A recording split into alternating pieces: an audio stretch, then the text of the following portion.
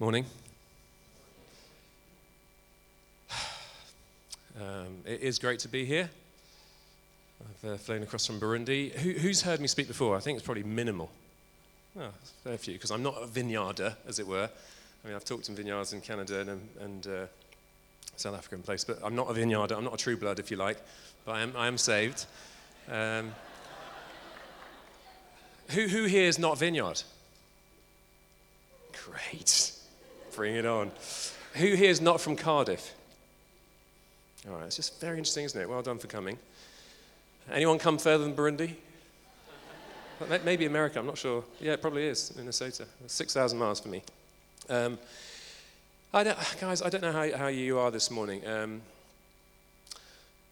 Let's stick some pictures up just for introduction so that you know where I'm coming from. Because I'm obviously coming from a different context. And so that's where I live. That's where I've lived pretty much for 18 years now, with a few breaks for babies in Southampton and a couple of years in the States. But next one.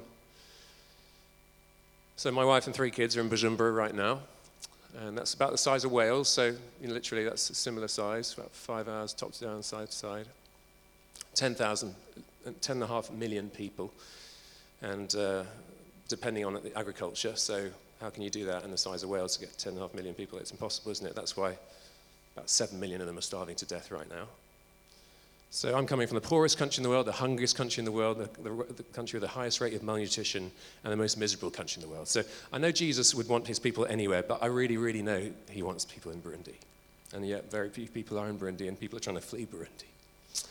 And so it's been a pretty rough ride, particularly recently. Next one. So this is what happened in 2015, when the president decided to stand for a third term, sort of debated whether that was constitutionally allowed. And, these are a few hundred yards up the street from us. Next one, people tried to overthrow the regime. It didn't work. So a bit like Turkey, if a coup fails, then it's just an opportunity to royally destroy the opposition. Next one. So these guys would probably be dead now just by dint of their photos being on the internet. And it has become a very difficult place. Next one. And again. And so I think, that's one of the reasons I'm here. So, Mark and his group had done that thing. Basically, my DNA, if you like, somewhat different from you guys as a stream, but I think that's the kingdom, isn't it? We complement each other. But my DNA is that Jesus didn't die on the cross for us to be nice people in Cardiff, or wherever we've come from. He died that all of us, how far is too far when he went that far? And so, I'll be bringing a lot of challenge this morning, which I hope, you'll hear that's from a place of love. It's really not coming from a place of, I'm doing it, you're not, you losers. That's not my heart at all. Level ground at the foot of the cross. I'm speaking down to you just because I'm on this platform, but, I'm a fickle duffer just giving it my best shot. And I've got plenty of issues in my own life. Next one. So you can grab that afterwards, and that's, if you want a daily shot in the arm, in terms of radical discipleship, I would grab that. And it was voted Devotion of the Year, so it can't be rubbish. Next one. That's our charity. Next one, Great Lakes Outreach. And that's my family, so that's my crew. And so I went out as a single nutter, totally expected to die. People tried to kill me, people I care about were killed. 25 when I went out there. It's a very good place. It's very, I'll talk more about that as we go into it. But if you're expecting to die next week, it's a very healthy way to live, because you're not going to waste your life. And I've learned lots of lessons out there. But anyway, I found a lady to share the journey. And then 3 kids have come, and that's enough. Thank you very much. And next one. So my daughter is named after this girl. I've told this story gazillions of times. I'll tell it again Sunday, tomorrow morning to the church, because it's too beautiful to miss out, for you guys to miss out on. But in 1996, I held that little girl in my arms, little realizing that, next one, that's what she's become. And that she's become, next one, our babysitter. And she started her life down a toilet. So her mother obviously must have been going through something horrific, because she literally gave birth and dumped this fetus down a toilet. And the reason she didn't drown was that her neck was caught in the U-bend of the toilet. And someone was about to go to the loo, and they saw her, and they fished her out and got poo on themselves in the process, and they cleaned her off and fed her through a pep tube like a little bird. She's weighing just a few pounds, and now she's a beautiful young lady. And my friend who adopted her gave her the name which is my favorite name, which when I married Lizzie, I said, if the Lord ever blesses us with a daughter, I want to give her the same name after this girl, which is why it's so lovely that 18 years later she's our babysitter in God's economy. So that little one is named after big one, and her name is Grace. She's just the best name, isn't it? Because I hope that's your story, that's my story. You know, whether we're murdering rapists, pillaging idiots in Central Africa, or very self-absorbed Welsh or English or Northern Irish, wherever you've come from today, you know, he's picked us out in the toilet. He's taken the poo on himself. And we can't, you know, religion's trying to get out of the pit yourself. You can't get out of the pit yourself, but God reaches down, God, you know, the incarnation, and he says, you are beautiful.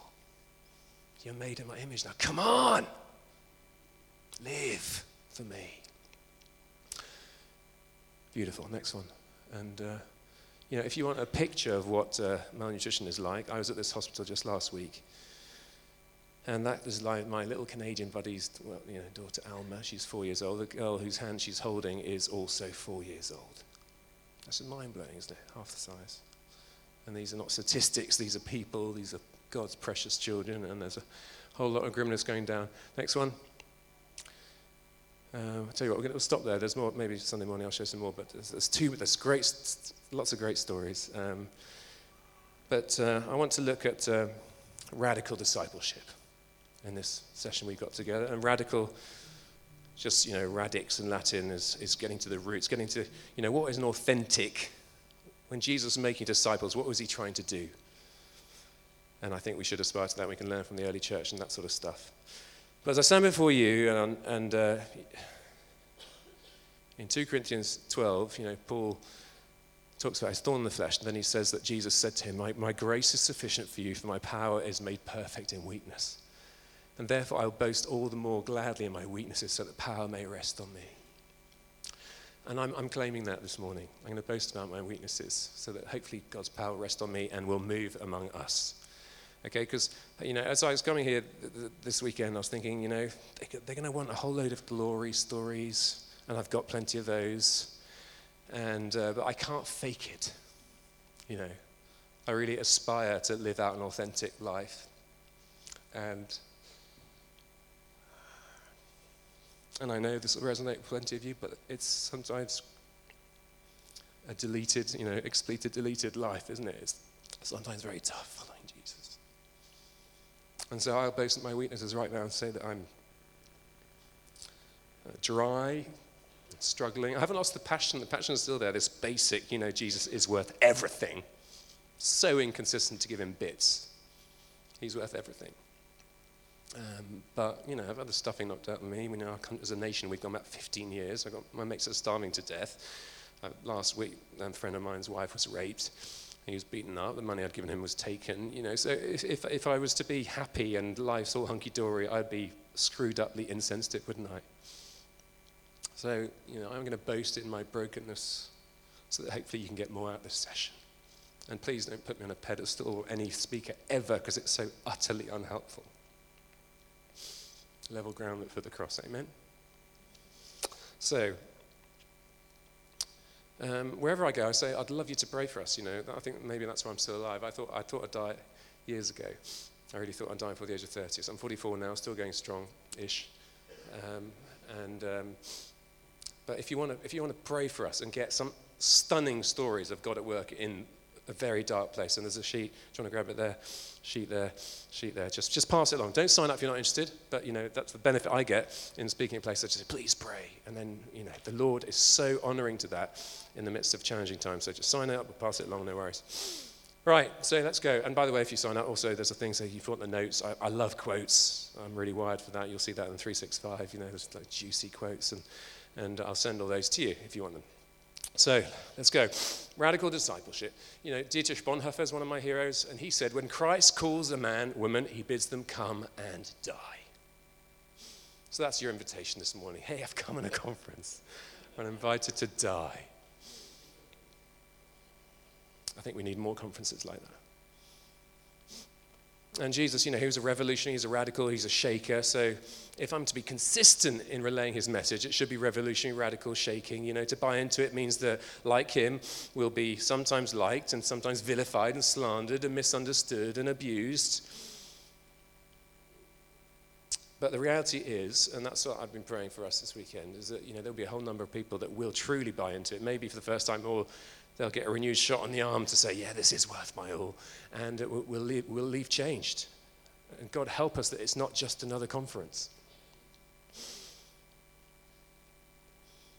I think of this single-minded young communist. He said, there's one thing about which I'm earnest, dead in earnest, the communist cause. It's my life, my business, my religion, my hobby, my wife, my mistress, my bread and my meat. What unbelievable conviction. Actually, totally screwed uply imbalanced. And Jesus doesn't ask us to say, it's my bread, my business, my mistress, my meat. But there's something in the zeal and engagement and commitment there that is challenging and inspiring. And there's something in the very screwed upness of the tens of thousands, the hundreds, the millions of screwed up, twisted Islamists that will lay down their life for a demonic cause, thinking that in bombing people, they're going to go straight to heaven with their virgins and that sort of stuff. And there's my sort of observations that very few Christians have got that kind of level of passion, but we're called to that level of passion without being blinkered and nut jobs. But that's what I'd love to be part of here. And if we bought into this next 40 minutes, then Cardiff, there is no doubt, Wales, there is no doubt will be nuked by Jesus in the coming days. That's the potential, isn't it? Bring it on. So I've made various assumptions in you coming, which I'm not sure they are right, but you please give me an amen if you agree with them. The first one is that you want to be challenged. So we'll pray with the psalmist, Psalm 139, verses 23 and 24, where he says, search me, O God, and know my heart. Test me and know my anxious thoughts. See if there's any offensive way in me, and lead me in the way everlasting. I want to be challenged. Second assumption is that you recognize you've got a long way to go. Amen? So, Philippians 3, 12 to 14, not that I have already obtained all this or have already been made perfect, but I press on to take hold of that for which Christ Jesus has taken hold of me. Forgetting what is behind, straining towards what is ahead, I press on towards the goal to win the prize for which God has called me heavenwards in Christ Jesus. We're on a journey. We're not the finished article. Next assumption is that you're dissatisfied with how you're living your life. Amen? Now, that's not to say that God's not using us. He's using me, but I'm totally dissatisfied. I want to see more, I've seen hundreds of thousands of people come to Jesus. I want to see more than that. I want to see more people healed, more people, demons cast out, more lives, more marriages reconciled. And I want to see my sister, her husband, who I've been praying for 20 years to come to faith. I want to see more. So we're dissatisfied. We want to see more of the kingdom come. Next assumption is that you do believe that God's word is our authority. Amen? So we know those verses, don't we? 2 Timothy 3, 16, 17, all authority, all scriptures, God-breathed, and it's useful for teaching, correcting, rebuking, and training in righteousness. So, let's get that this morning. We'll be taught, corrected, rebuked, and trained in righteousness. Why? So that man, woman of God may be thoroughly equipped for every good work. And so if, God's word is our absolute truth, the bottom line, then, sometimes the truth hurts, doesn't it? So another assumption is that you're prepared to be offended. If we need to be offended out of our comfort zone, out of perhaps a realization that we've had a diluted gospel, a tame, safer, respectable consumer Jesus that comes out of a consumer culture when we're taught to be completely countercultural. So that's an assumption, I hope, as well, that you don't want to settle for consumer Christianity, diluted gospel, lowering of the bar, twisting of the truth that offers all blessing at no cost. And many teachers promote that because it satisfies what itching ears want to hear. That's 2 Timothy 4:3. So those are my assumptions as we get into the meat, if you like. And, so why did I go out there? I was on that conveyor belt to success and wealth. I went to a top school and good university, and then I was in a good job. But I prayed this prayer that we'll pray today. Let's pray it. I pray it once a week, pretty much, not legalistically, but, just because we've got to keep in step with the Spirit. And because I was in the right place last week in Burundi doesn't mean I'm still meant to be there, that sort of thing. But my prayer that took me out there was that, God, I will do anything, I will go anywhere. That was the prayer. I will do anything, I'll go anywhere. I said, I don't want security, because security is a mixed blessing, isn't it? Because when we're secure in and of ourselves, we don't need God. Amen? That was a lame amen, people. Amen.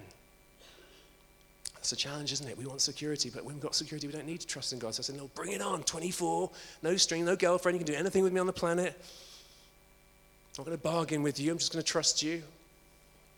And in this good job, this bloke tracked me down. Never met him before, didn't know who he was, in Bishopsgate in London, the city, and he said, I believe God sent me to you. Wants to go to Burundi. Involved in youth and mission evangelism. My heart's thumping in my chest saying, God, is this what you've kept me for? And I said to him, all right, thanks, weirdo. I'll think about it.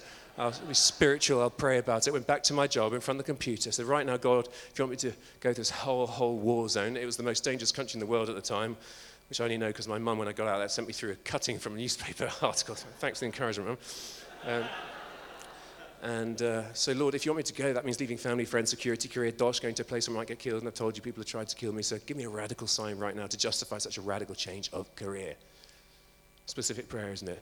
Sometimes I think more than bless me prayers, we need to pray specific prayers. And so, Lord, right now, if you want me to go, give me a sign about Burundi. The phone rings, pick up the phone, voice on the other end, out of the blue, said, you know anyone who wants to work in Burundi? And that was 18 years ago. And no looking back, or if there's looking back, it's in praise, because God has done immeasurably more than all I could ask for or imagine. Ephesians 3:18-ish. That's the God we serve, people. And it's not about the numbers game, but I've probably had the chance to see a few 100,000 people come to faith. It has been amazing. It's about being obedient to the call. So I don't want to overemphasize the wacky answer prayer. I do want to emphasize the prayer. That's the point, isn't it? God can speak any which way he wants. Don't come up to me afterwards and say, I haven't had a phone call from God. It's not about the phone call from God. It's about surrender. Oswald Chambers says this, is God going to help himself to me, or am I so taken up with what I want to make of my life? That's such a 2017 question, because it's all about me. I remember once at church, a guy just letting it rip with the lyrics wrong. And all this is for me, for my glory. Is God going to help himself to me, or am I so taken up with what I want to make of my life? And this is all intro, really, but last building block before we get into the meat proper is that I want to quote Mark Green, who said that he talks about this thing of full-time and Christians, that sort of thing. He says, all Christians are born equal, but full-time Christians are born more equal than others. That's a misperception, isn't it? He says, in turn, there's an unspoken hierarchy that goes something like this in the church. Pastor, overseas missionary, full-time Christian worker, tent maker, so long as it's abroad, elder, deacon, poor Christian, rich Christian. And he says, no, let's refute that. He says, all vocations are equal, and so-called secular work is a vocation. So many of our Bible heroes were, in fact, regular, normal workers, like the Israelite midwives who, struggling for biblical medical ethics, boldly defied Pharaoh's command to kill the male Israelite babies, or Joseph the chancellor, or Daniel the imperial advisor, or Nehemiah the security agent, whatever. You see, the result of robbing the workplace of being considered spiritual is guilt. And you might come back from a 55-hour working week completely knackered, but you haven't done any evangelism, so you feel you've got to sign up for another thing. But actually, if you see that whole 55 hours as, I'm there in Jesus' name doing kingdom work, then because it's holy, then we're going to live better lives. Amen? So right, let's go for it. Radical living means ... First of all, radical living means radical dying. So I quoted Bonhoeffer at the start, when Christ calls a man, a woman, he bids them come and die. Well, why would I listen to him? I listen to him because he died for Jesus, because he left the cushiness of America in exile to come back into Germany to engage, to try to overthrow Hitler, and he died for his faith. And people who are willing to make that commitment and act it out are worth listening to, aren't they? If you haven't found something worth dying for, you haven't found something worth living for. Colossians 3:1-4, since then we have been raised with Christ. Set your hearts on things above, where Christ is seated at the right hand of God. Set your minds on things above, not on earthly things, for you died. And your life is now hidden with Christ in God. When Christ, who is your life, appears, then you also will appear with him in glory. Romans 6:3-11, I'm not going to read it, but there's like 15 deaths in there, and dying to self. And yet, if you look at Hebrews 2:14-15, Martin Luther commenting on that, where it talks about how we're freed from the fear of death, he says, he who fears death or is unwilling to die is not a Christian to a sufficient degree. For those who fear death still lack faith in the resurrection, since they love this life more than the life that is to come. He who does not die willingly should not be called a Christian. John Chrysostom, final sermon, love it.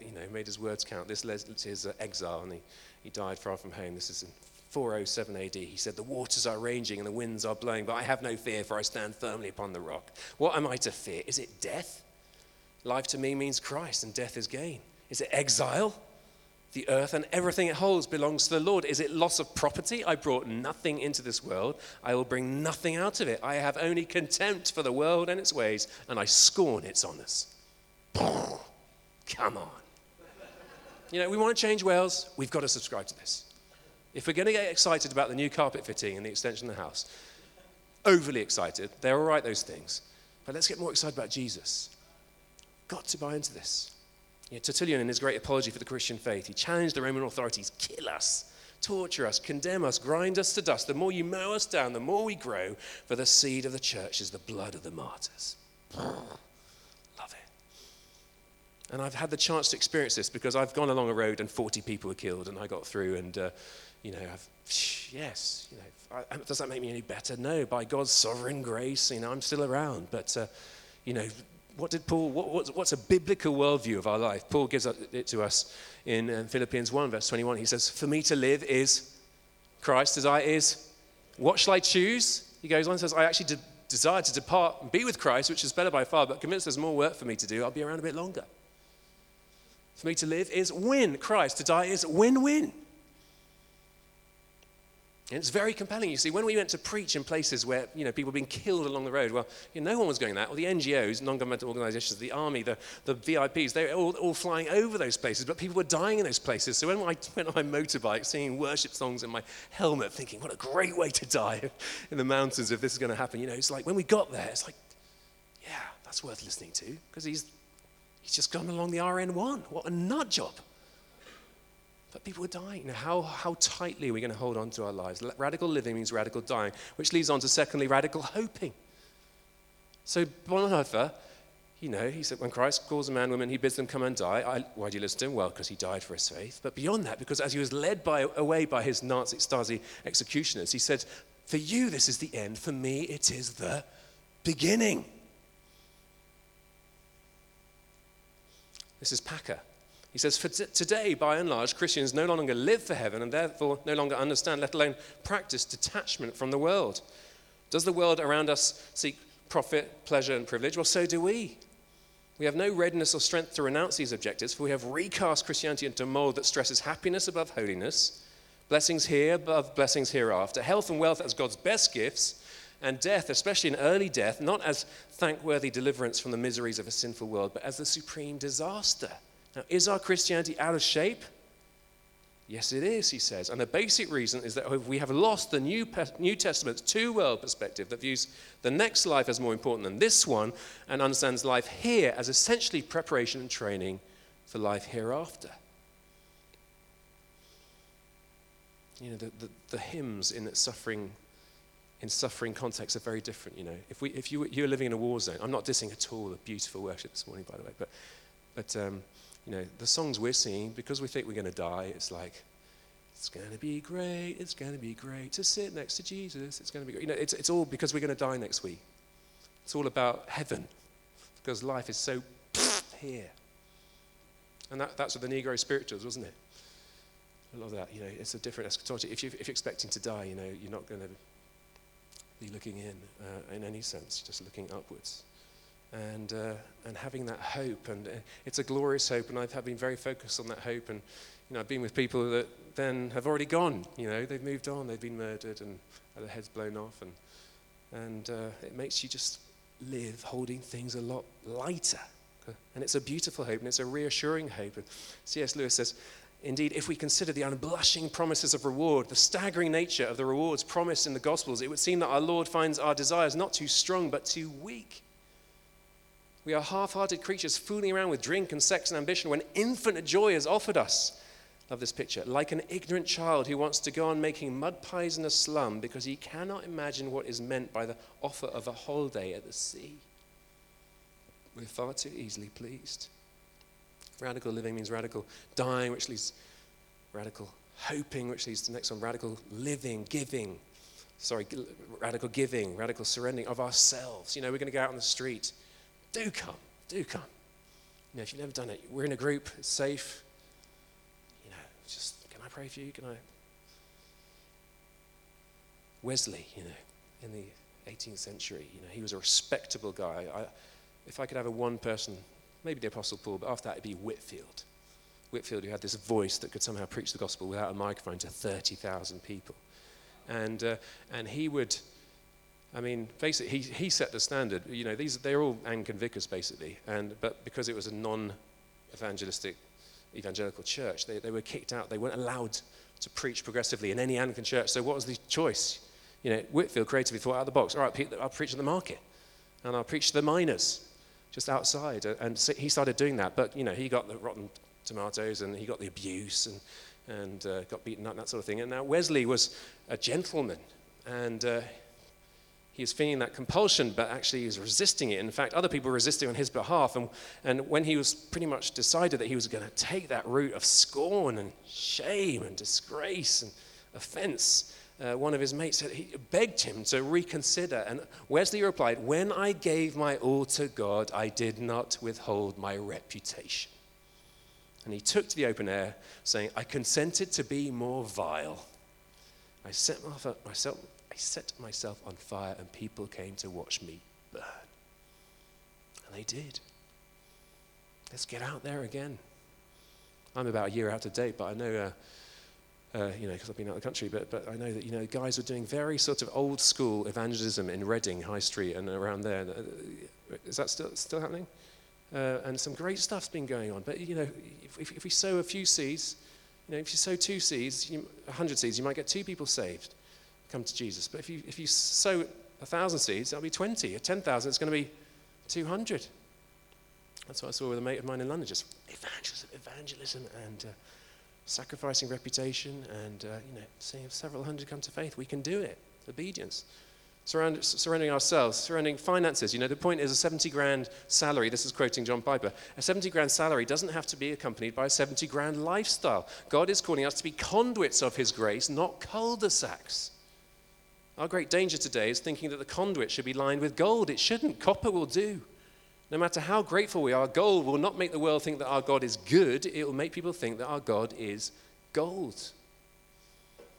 Think of a friend of mine took a 60% pay cut to go and train up these Muslims in the inner city in Tower Hamlets, poorest part of England, and tough. It took 7 years before they saw any one of them come to faith, and now, actually, over the years, several dozen have come to faith, and it became Cameron's top charity, and it's employed loads of those guys that were either Muslim extremism, drugs, and now instead they're in employment. Some of them come to faith. Beautiful. Come on. Costly. 60% pay cut he took. Another man I met, he was giving 30% of his income to the Lord. He said, "The Lord's blessing as I'm giving. I'm aiming to give 90% as my business gets." Let's just think, what do we want to hold on to? Let's go for it. Surrender our finances. Surrender our agenda, our business, our desire for a wife or a husband, our friends getting saved. Surrender it. Seek his face, but trust him for it. Fears about the future. Surrendering our time. Some of you grey hairs here. Brilliant. In this culture, people who are old aren't honoured as much, but they should be. In Africa, we really honour our old people. And you've got so much to give in terms of mentoring and passing on your wisdom to the next generation. Don't feel discarded in any sense. And please, we mustn't think of retirement in terms of coasting and self-indulgence to the grave, from 65 where it says, no, God wants to use all of us all the way.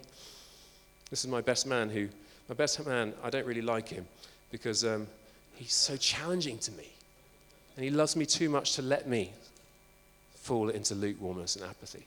And he wrote this to me. He said, he was talking about a sermon he'd just heard on discipleship of the cross. He said, very powerful. Our generation so badly needs to hear it. I really want the opportunity to preach at such and such a gathering and dispel the myth that is so readily received that it doesn't matter what you do, so long as you're successful, have fun, and have Jesus.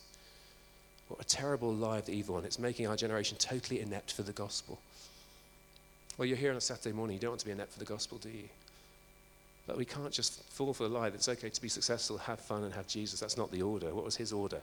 Luke 9:23, deny yourself, take up your cross daily, and follow me. That's a bit different, isn't it? Radical living means radical dreaming. Radical dreaming. Everyone dreams. A book that I wrote called Dangerously Alive. It's a story basically 50 years out there, but Dangerously Alive, that comes from a Lawrence of Arabia quote. He said, everyone dreams, but not equally. Those who dream by night in the dusty recesses of their minds wake up in the day to find that it was vanity. But dreamers of the day are dangerous people, for they will act out their dreams with open eyes to make it happen. So that's the invitation to become dangerously alive. Daydreaming's fine, but it's a waste of time, isn't it? But dreamers of the day are dangerous people. We will act out our dreams with open eyes to make it happen. I love Martin Luther King's ridiculous dream. If I'm next to him in 1965, 67, I'll say, hey, Martin, just tone it down, buddy. Get a dream that maybe black people can sit next to white people on a bus. That'd be pretty amazing. And, people will suffer for that. But he's like, no, the whole system is wrong. It needs to be challenged. And I have a dream, that one day my 4 little children will live in a country where they will not be judged on the color of their skin, but on the content of their character. I have a dream. Crazy dream, massive dream. He died for his dream. My dream, to see Burundi transformed to lasting peace through the next generation, rising out, marching to the beat of a different drum, not being into nepotism, ethnic hatred, corruption. Massive dream, just taken 15-year hit in the last 2 years. Wanting to quit, struggling to hope. But that's life, isn't it? What's your dream? And if it's easily achievable, it's not big enough.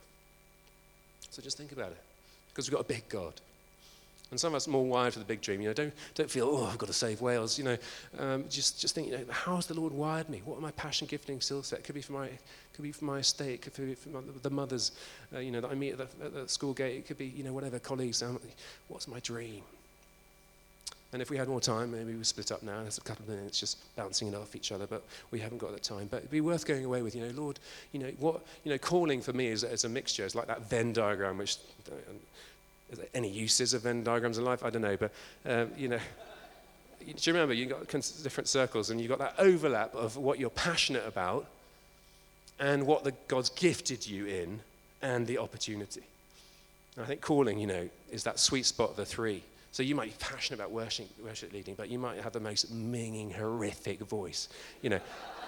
There's no overlap there. That's not going to be you.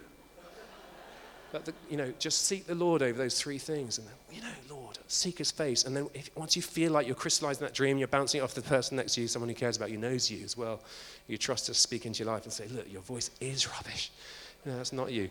And then once we got it, then after dreaming, you've got to take a risk, haven't you? So, so I get this dream to transform Burundi, but I can't just sit on the beautiful answer to the phone call. No, I've got to get out there, get on the plane and go and risk everything, go out with a few $100s and have most of it nick and arrive in Burundi thinking, God, I'm going to fall flat on my face unless you are real.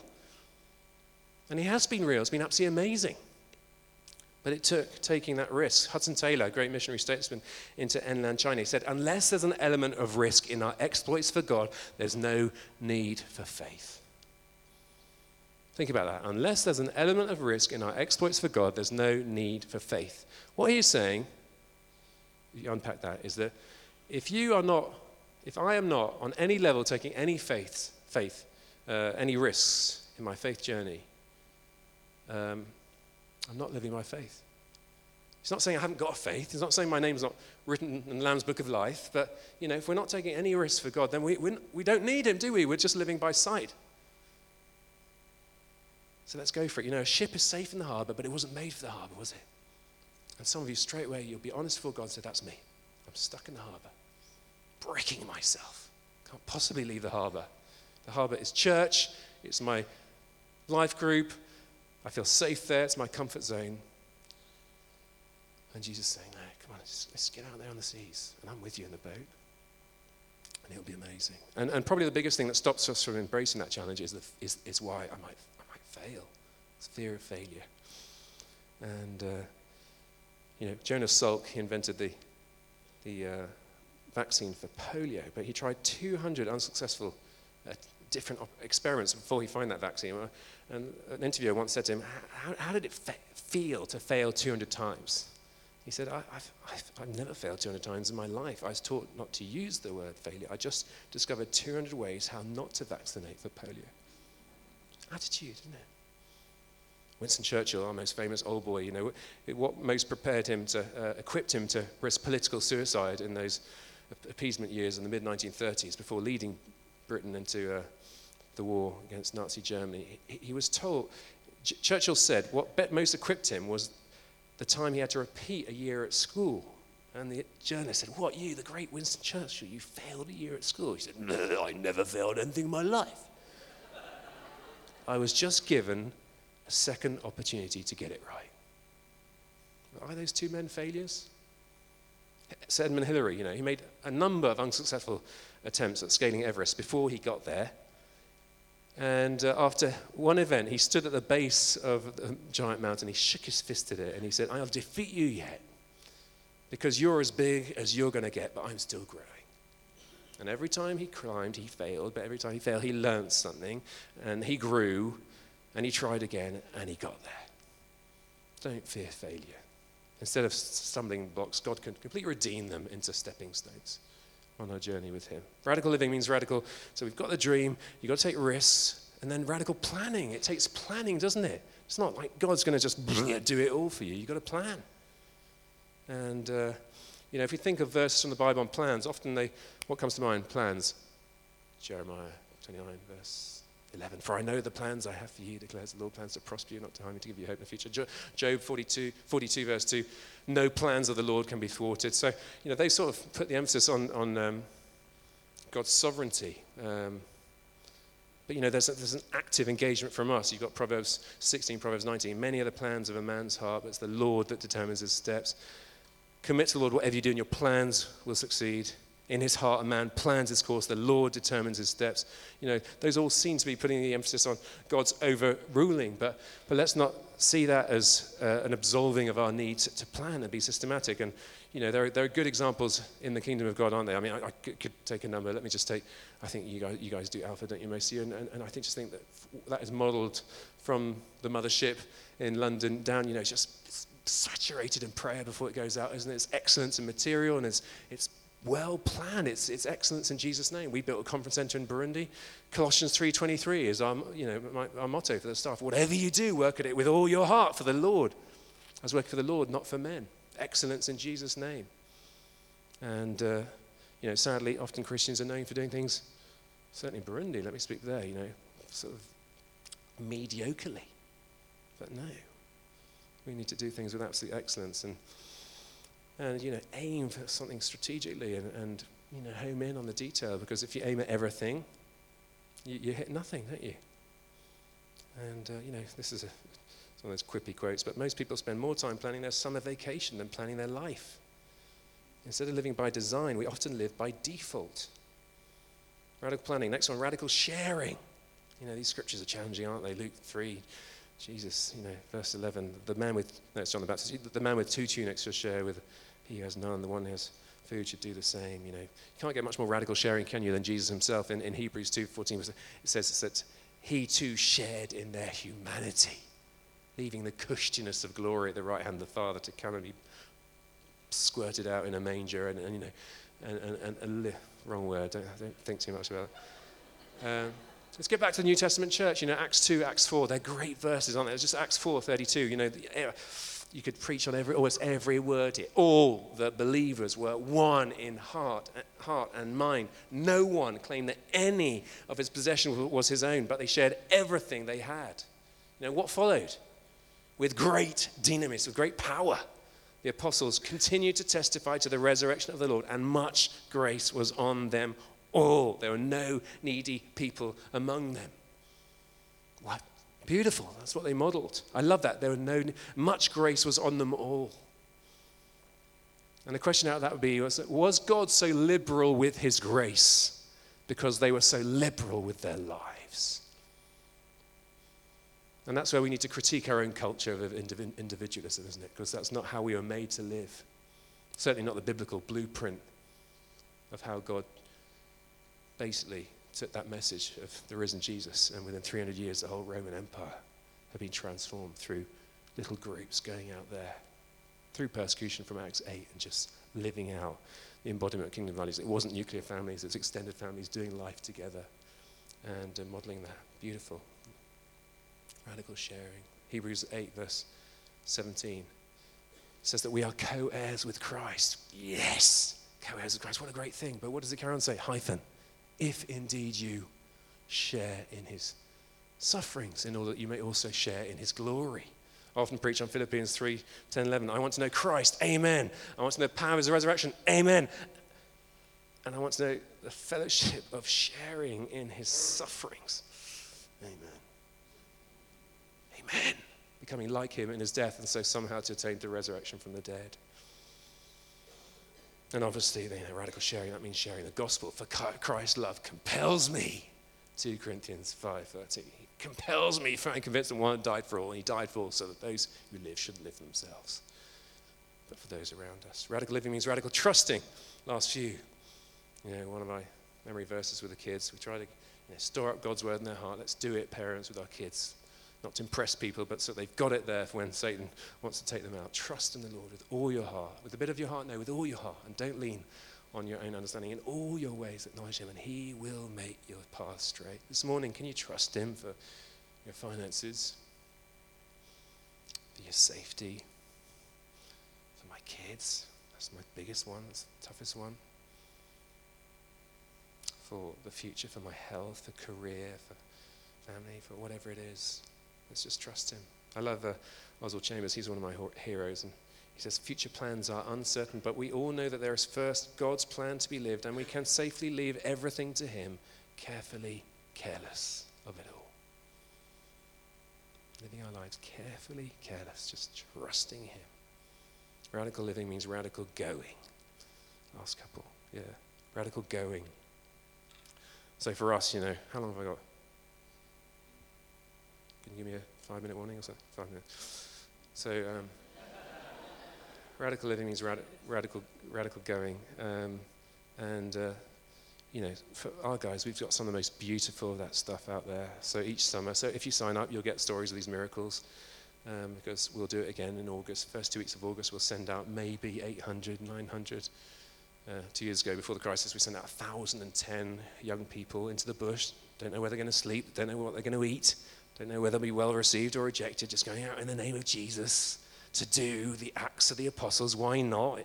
We're not cessationists, are we? We don't believe that all ceased in the apostolic era. It was just for a time and place back then to launch the church. That's what some theologians think. Surely not. Well, it's certainly an argument through lack of experience, and you can come out and see it if you want, because, these guys go out there, and so the glory story of last year was a boy being pronounced dead in hospital, tubes removed, covered up with a sheet, and mother wailing and weeping, and then one of the evangelists, our teams, heard him, rushed in there, just felt the Lord lead him. Spirit saying, no, claim that boy back from death. Came back to life. 40 people in that prison, in that hospital. 40 people in response, giving their lives to Christ. One lady, she basically told our team to F off, we don't want your Jesus. And some of our mates, even this afternoon, they might do that. Bring it on, so it's, that's people's choice, isn't it? We don't want to offend, but so there's like, all right, easy, tiger, and they were sort of leaving like that. And then she said, no, all right, come back. Well, I'll let you preach to us, but first of all, heal that demon-possessed girl. Now, some of us here don't even believe in demons. If we don't, that's just because we're completely suckers for the worldview that we think is the correct worldview, which is Western secularist, secular material worldview. I suppose in this culture, a doctor would say that they're mentally ill, and so they try to treat that with therapy and drugs and stuff like that. But that, if it's a demon possession, it's a different deal, isn't it? And so that wouldn't work. But anyway, their worldview is everyone knows about demons out there. So they gather around, the team gather around. So basically, she was saying, just don't talk a good game, show us the power. And they got around that lady and the girl, and they prayed over in Jesus' name. As different demons are identified, cast out in the name of Jesus. And on the spot, that antagonistic lady a few minutes earlier is going, is on her knees with 20 other people giving their lives to Christ. That's our Jesus, isn't it? But you know what? I have got a lot of those stories. But Onesphore, who's the movement leader, who's actually taking over for me, sort of succession plan-ish. He's phenomenal. He's way more gifted than me. But, we're in the States preaching together, and he, someone said, quick Q&A, hey, why is it that so many miracles happen in Africa? And he sort of gave a corrective in that. He said, we don't see miracles the whole time, but when we do see miracles is when we leave the church building. That's a challenge, isn't it? For us, again, because, We want people to come into this really weird subculture to engage on our terms. And Jesus, that wasn't his methodology, was it? He said, out you go. Don't go alone. Don't be a lone ranger for Jesus. You'll get taken out. But go and trust me. And the virtuous circle of that radical going for them is that they come back turbocharged for Jesus. You've seen the power of God, and hopefully the pastor's not insecure, and he says, all right, I release you to build a team, and his model of raising the bar, and he goes on national radio, and you can't deny stories, can you? Because you can talk to this lady and get her story. Beautiful. But Jesus, he commissioned that to us, didn't he? At the end of Matthew's Gospel, the Great Commission, all authority in heaven and earth has been given to me, therefore go. And in the RSV, I think it says, go, baptize them, etc., teach them all I've commanded you, and lo, I'll be with you always. And the lo is a weird word, isn't it? But it works for this little point, because he says, go, and lo, I'll be with you always. The lo of the promise of the accompanying Holy Spirit is contingent on the go. No lo without go. Go, and lo, I'll be with you always. Acts 1:8, you receive power, dynamis, to be my witnesses. Martyres, Greek, we get the word martyr. It's a hint there, isn't it? You receive power to go and be my witnesses. Jerusalem, Judea, even to Cardiff. God bless you guys. The gospel's got this far. To Burundi, wherever he's calling each one of us. Last one. Radical living means radical praying. Radical praying, underpinning it all. Colossians 4:2, devote yourselves to prayer. To Thessalonians 5:17, pray continually. To Chronicles 7:14, if my people who are called by my name will humble themselves and pray and seek my face and turn from their wickedness, then I will hear from heaven, I will forgive their sins, and I will heal their land. You guys know these scriptures, but it takes brokenness, it takes our willingness to just weep and travail in prayer. And some of us have got a specific assignment in that as intercessors, but it's for all of us, isn't it? Just pray, and Satan will do everything to get us not to pray, to get distracted. And I'm out of time. I've got some more gorgeous stuff to say. Again, I can send it to you in the notes. But listen to this prayer. Why don't you shut your eyes? Well, George Whitfield, I mentioned him earlier, one of my heroes, he says, that I might work for eternity, pray for eternity, preach for eternity. I want only God. So disturb me, Lord, when my dreams come true, only because I dream too small. Disturb me, Lord, when I arrive safely, only because I sailed too close to the shore. Disturb me when the things I have gained cause me to lose my thirst for more of you. Disturb me when I have acquired success only to lose my desire for excellence. Disturb me when I give up too soon and settle too far short of the goals you've set for my life.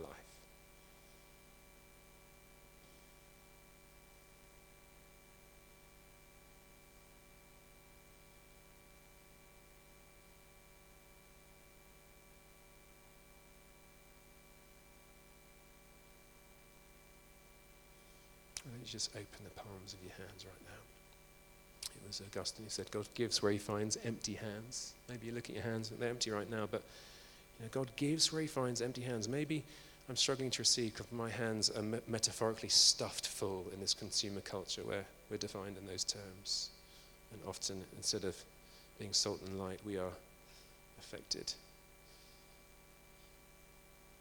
in the other direction. Lord, you see these empty hands. Right now they are empty. And Lord, I want to come to you empty-handed as a sign of vulnerability and openness and surrender and dependence. Naked before you.